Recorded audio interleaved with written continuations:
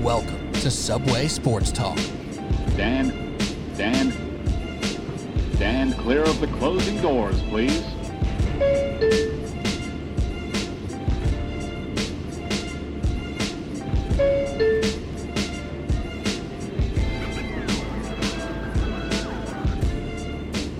Welcome to Subway Sports Talk. My name is Peter Kennedy, and I am your host. Thank you so much, as always, for tuning into SST on Apple Podcasts, Spotify, and now on YouTube. Thank you so much, as always, for tuning in.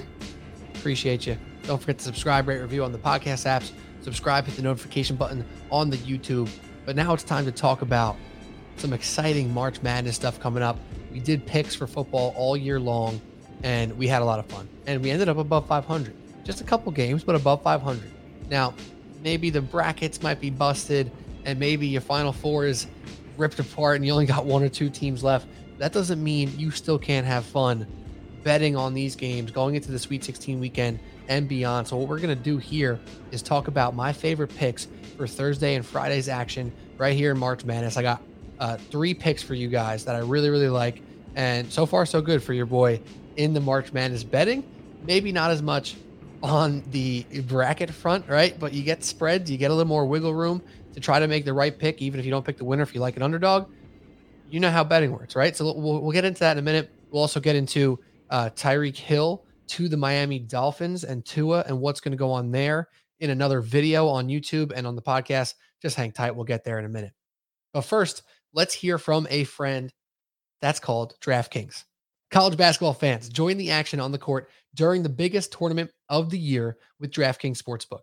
Turn your team's victory into your own big win. New customers can bet just $5 on any team to win and get $200 in free bets if they do. I was just talking about spreads and picking an underdog with the points, whatever.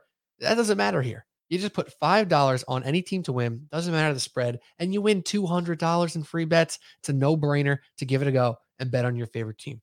If Sportsbook isn't available in your state yet, you can still join the college hoops action with DraftKings Pools.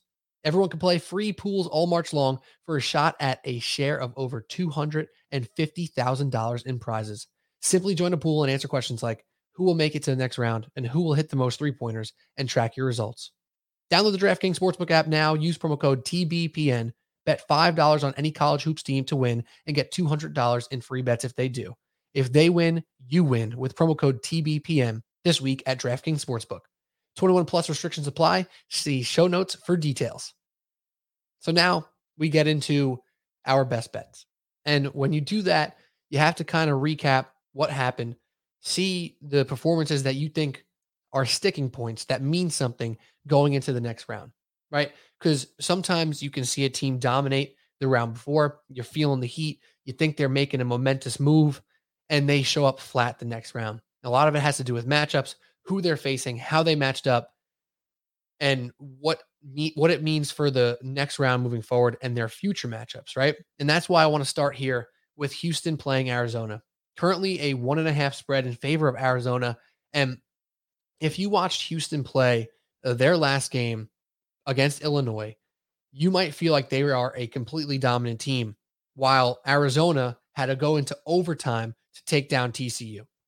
But here's why I love Arizona this week, -1.5. If you want to lay the little juice here just to, get rid of the dramatics and take them at -130, I'm for that as well. But this is why I love Arizona. First and foremost, Benedict Mathurin, my favorite player in the freaking March Madness. I don't even know his name. Benedict Mathurin is a dude. He's a top 10, I think perhaps top 5 projected lottery pick in this upcoming draft. He's a sophomore who's long, tenacious, got touch, and can shoot. Now, if you watch the last game, you might say he can shoot. Perhaps not, because he didn't shoot very well from 3, nor did the entire Arizona team, right? Mathurin was just 3 of 11 from 3 in that game. Their big guy, Carissa, who's off the bench, sharpshooter, went 1 of 10 from 3. Those were huge reasons why they struggled to defeat TCU. Meanwhile, they were playing tenacious defense and offense, attacking the boards. They got a big guy in Koloko who is an absolute savage and going to dominate Houston down low on the boards. Not saying he's going to put up 28 like he did against TCU, but when you saw Kofi Cockburn get attacked by Houston and they shut him down and made it really hard for him to work towards that 19 points. That's not going to fly with this Arizona attack. A lot of people knew about this Illinois team being a one-man show, that they went as far as Kofi Cockburn could bring them. And I thought Cockburn was a fantastic college player. I don't see him being an elite level athlete, an elite level game changer at the next level. You look at Benedict, I keep calling him Brandon. What is up with that? Benedict Mathurin. He's a elite level game changer right now in college, and I think projects to be a legitimate star player in the NBA.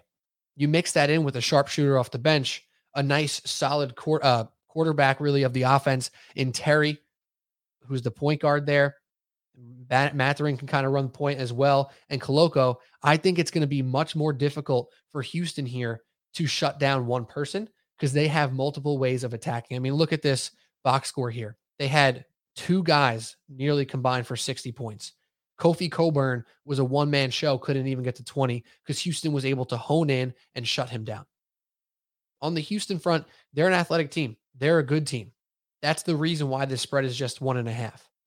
But what you get out of dominating an Illinois team, you might say is confidence.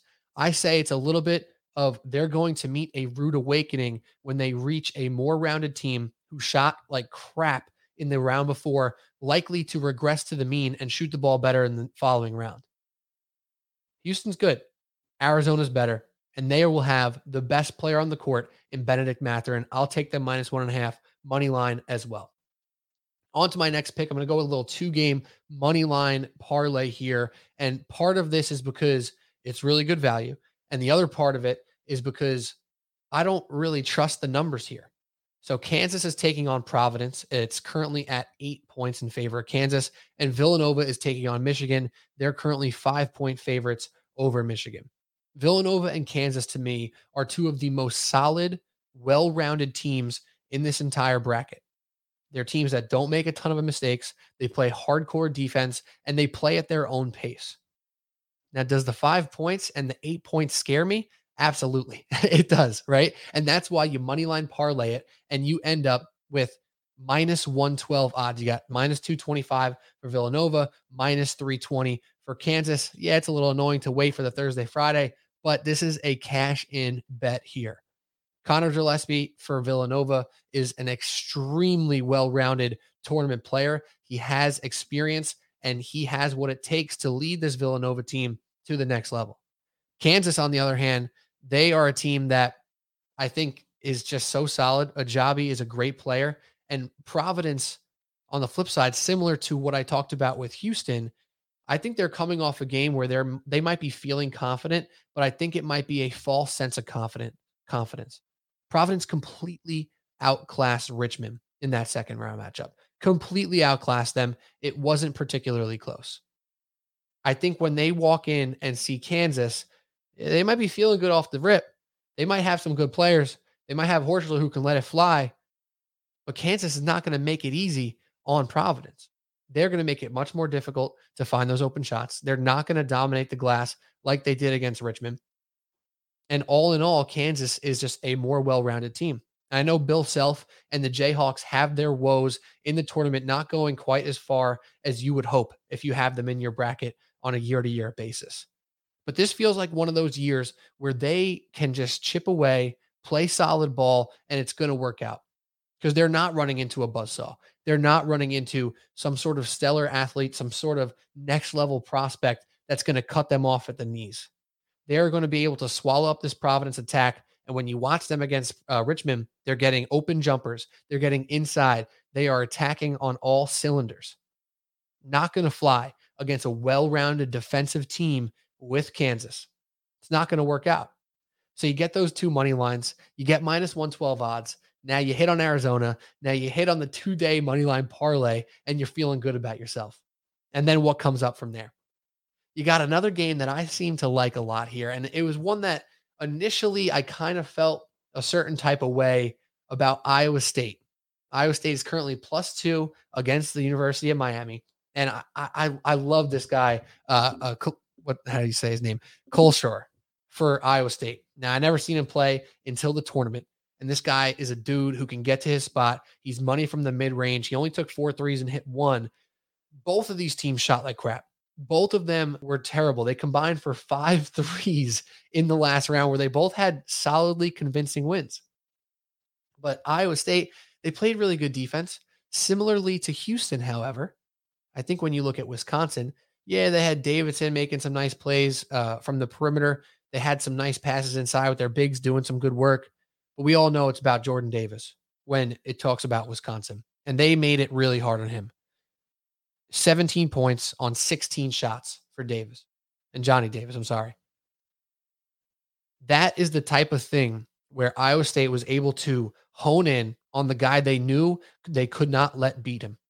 Just like Kofi Cockburn, they shut him down. He only had one more point than he did shots, 4 of 16 for 17 points. It's not an efficient day. And that's because there's athletes on Iowa State. That's because they had a good attack to make his life hard, make all of his inside shots contested. And all in all, they played a well-rounded game on offense and defense. But you look over at this Miami team and you watch what they did and the well-roundedness on their program there. They got 4 dudes in double digits from their starting lineup. And they have a guy who can go toe-to-toe with Kolscher. This guy, McGusty, is a real deal player. He gets inside. He was 0 for 5 from 3 in his own right. So him and Kolscher both shot like crap. Again, both of these teams shot like crap from deep. But I think when I watched Iowa State and I said, wow, they're getting to their spots, nice mid-range games, good inside passes, some nice big play. Miami does that times 2 because they have more guys who can do it, more guys who can get inside and finish and pass and kick. Will the shooting turn around for either team? I would expect so. I don't think that throughout this tournament, teams like that are going to shoot that poorly. I mean, Miami was 20% from 3. That's not going to happen again. A team that shoots better consistently, they're going to do more than 3 of 15 from 3. And it wasn't just McGusty. It was Miller, the big man. It was Wong, who was bobbing and weaving, carving up the defense, getting inside, throwing down a nasty dunk on Jabari Smith. And you might say, Pete, yeah, they had to cut down Davis, did Iowa State. Maybe they just had to cut down Jabari Smith. You can argue that. You can argue that Miami had a similar, basically, task at hand that they had to go for.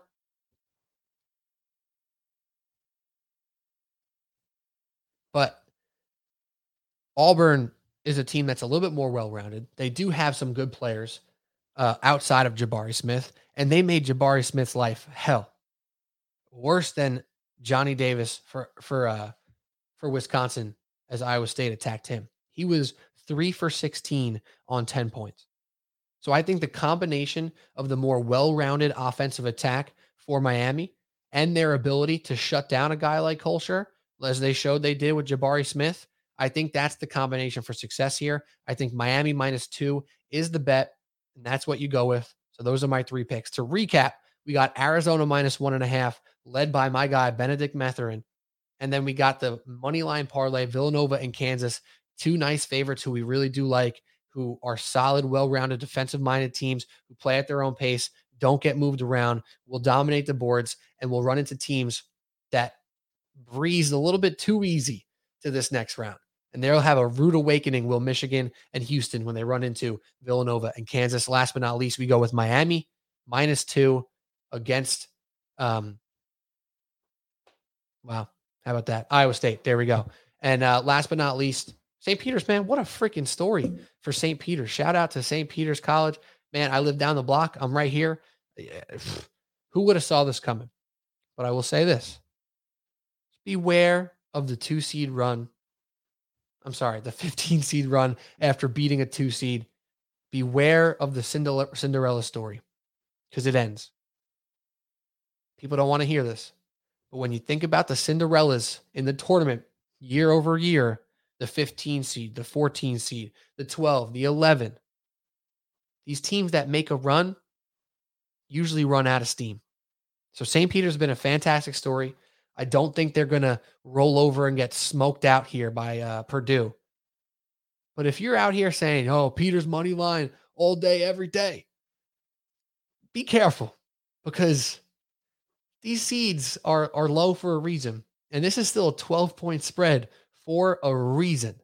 I would much more incline you to take the 12 points and sprinkle the money line than just be like, Peters money line, book it. It's over. They're going on a run. My white boy from St. Peter's is going to go off, and that's going to be that, right? Like that. I hate to tell you this. Cinderella stories don't usually have happy endings, unfortunately. And that's just what it is. So we'll get to Tyreek Hill and the Dolphins and Tua Tagovailoa in just a second. If you're on YouTube, check out the next video. Appreciate you. Let's go. Stand clear of the closing doors, please. Welcome back to Subway Sports Talk, talking Tyreek Hill, talking Tua Tagovailoa. Hopefully you enjoyed some of those picks we got on the March Madness front. Hopefully we got some hits there. Arizona, let's go. Kansas, Villanova, moneyline parlay. How you doing? Miami.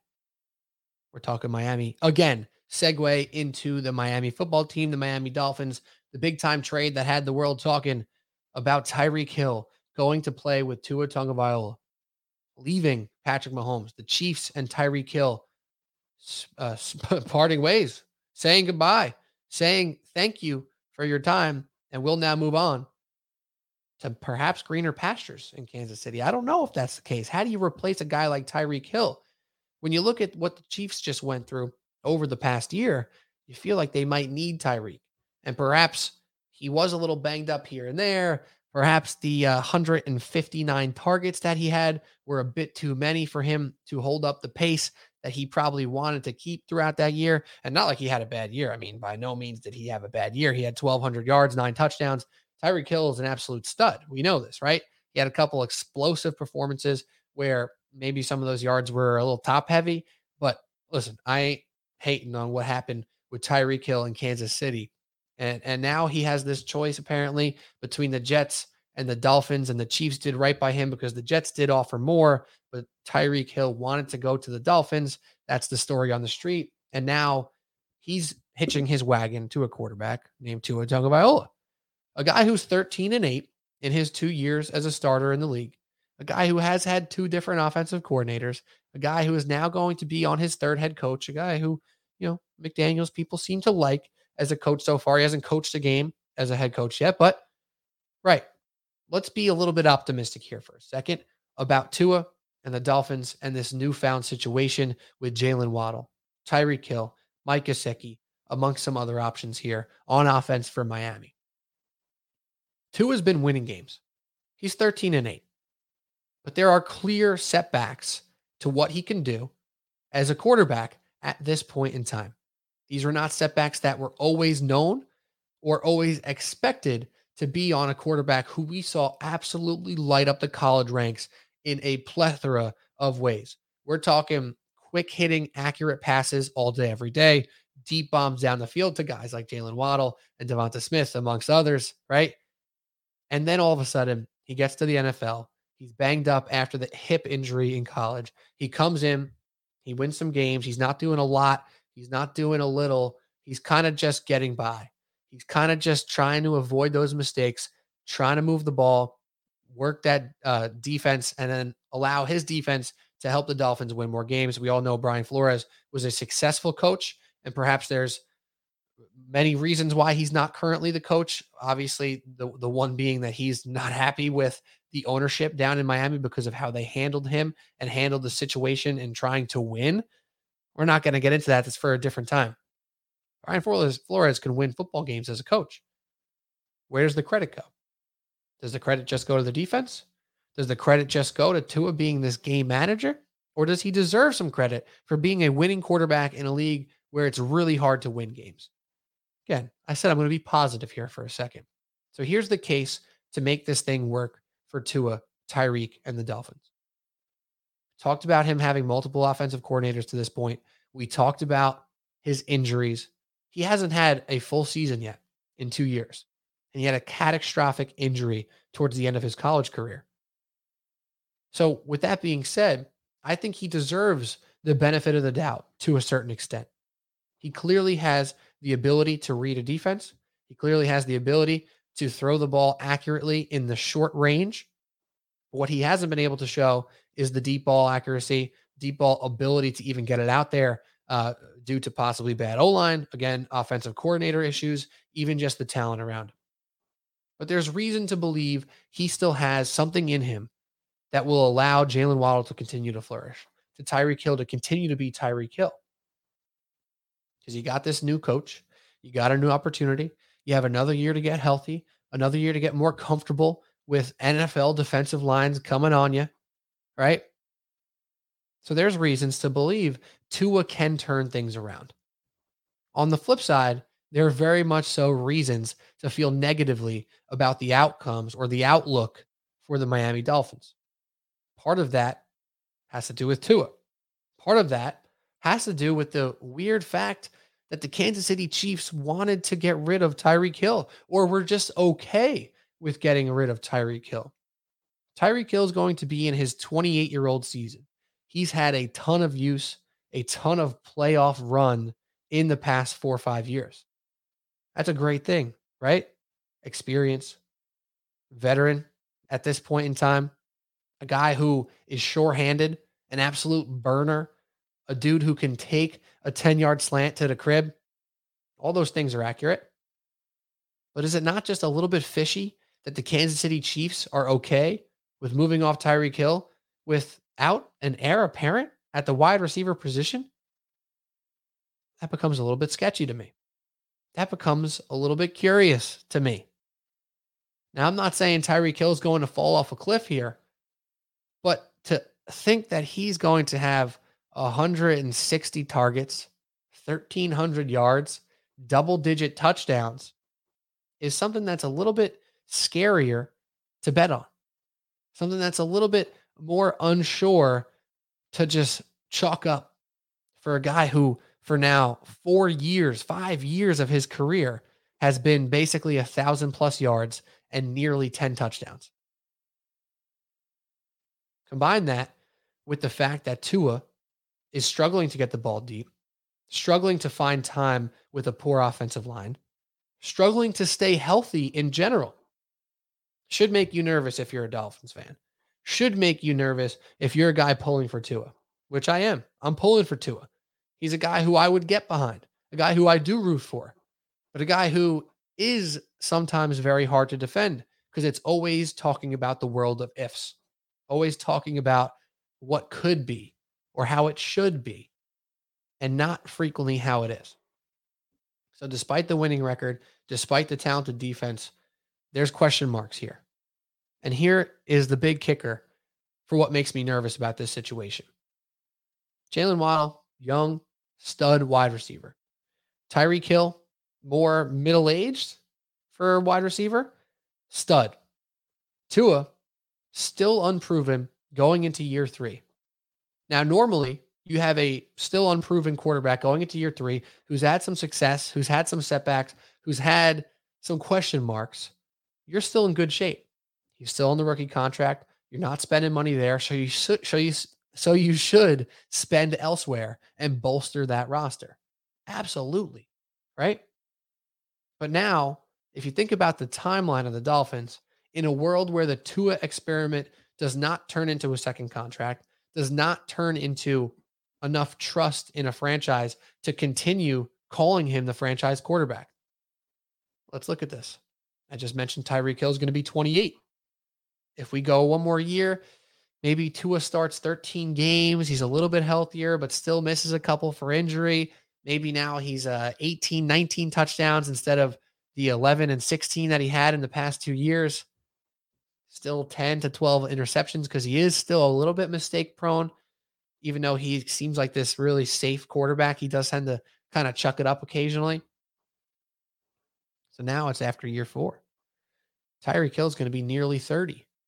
He's going to have a hell of a lot of targets under his belt, hell of a lot of hits, a lot of mileage on those legs. Is he going to be the receiver that you need him to be when you finally figure out this quarterback position? Because right now, Deshaun Watson, with who knows what's going to happen with suspensions and whatnot, he was talked about as a Miami option. Not happening as of right now. Obviously, he's going to be in Cleveland. Who knows what happens in a year? Where are all these other quarterbacks in the Russell Wilson range, the Aaron Rodgers range, the Deshaun Watson range, even the Matt Ryan range of guys who you can bring in if Tua proves to not be the guy in the next 2 years. Clearly, that quarterback's not in this draft. At least most people believe he's not. And it doesn't seem like that stud free agent quarterback or quarterback looking for a trade is on the horizon either.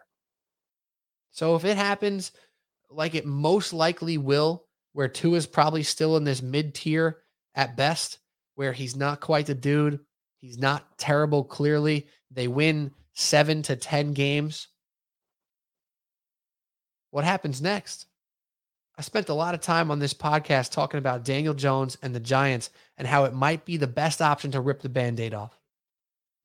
Because you think about what happens when you keep rolling it out and you keep kicking the tire down the road. You spend in other places, and by the time you get the quarterback right, those expenditures are getting old. Sterling Shepard can't stay on the field. Saquon Barkley is now not what he once was, even though he's already not that, right? There is no stud receivers. And then by the time you get a quarterback, your books aren't looking good. The salary cap's looking ugly. And then what? Right? Or you're starting scratch with another rookie quarterback who's unproven and unsure. That's what would make me the most nervous for a Dolphins fan, for a Tua fan. If it doesn't work out this year, okay. Maybe it's average. Maybe you're still winning 8 games. Maybe you're flirting with the playoffs. You have a nice little run. Waddle still looks great. Tyreek is doing some Tyreek things. Kick it down the road one more time. Tua, year 4. Extension doesn't feel right. He's not that dude. We got to look for new options. And now you got a rookie quarterback coming in with a 30-year-old Tyreek Hill, a frustrated Jalen Waddle, a coach who's on the hot seat because they're not getting over the hump, even if you like them. And there you go. So if you were to think about the odds, if you were going to think about what's most likely to happen, I think that scenario is unfortunately most likely, where it's mediocre. It works sometimes. Sometimes it's ugly. He's the franchise quarterback today. He's got to go tomorrow. And he ends up right in the middle. By the end of the season, he's still got a winning record. He's got a positive touchdown interception. He's getting a little bit better. He was a little bit healthier this year. And then what? You got to find a new quarterback? You're going to keep rolling with a guy who's probably average? You got this expensive wide receiver who's now frustrated or hanging out by the beach a little too much? Unfortunately, I think that's the most likely outcome here.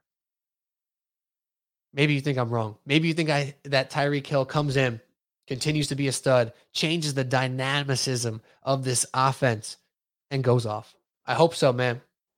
I really do, because I like Tua. I really like Jalen Waddle. And this team could be a whole lot of fun if they get this thing right and they can push the ball down the field. And we're not just seeing a 5-yard air throw from Tua Tagovailoa consistently.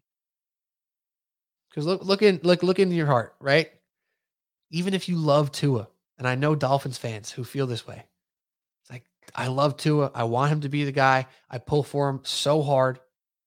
But there's just something missing. There's a little bit less juice than he once had, and it's not getting him over any humps.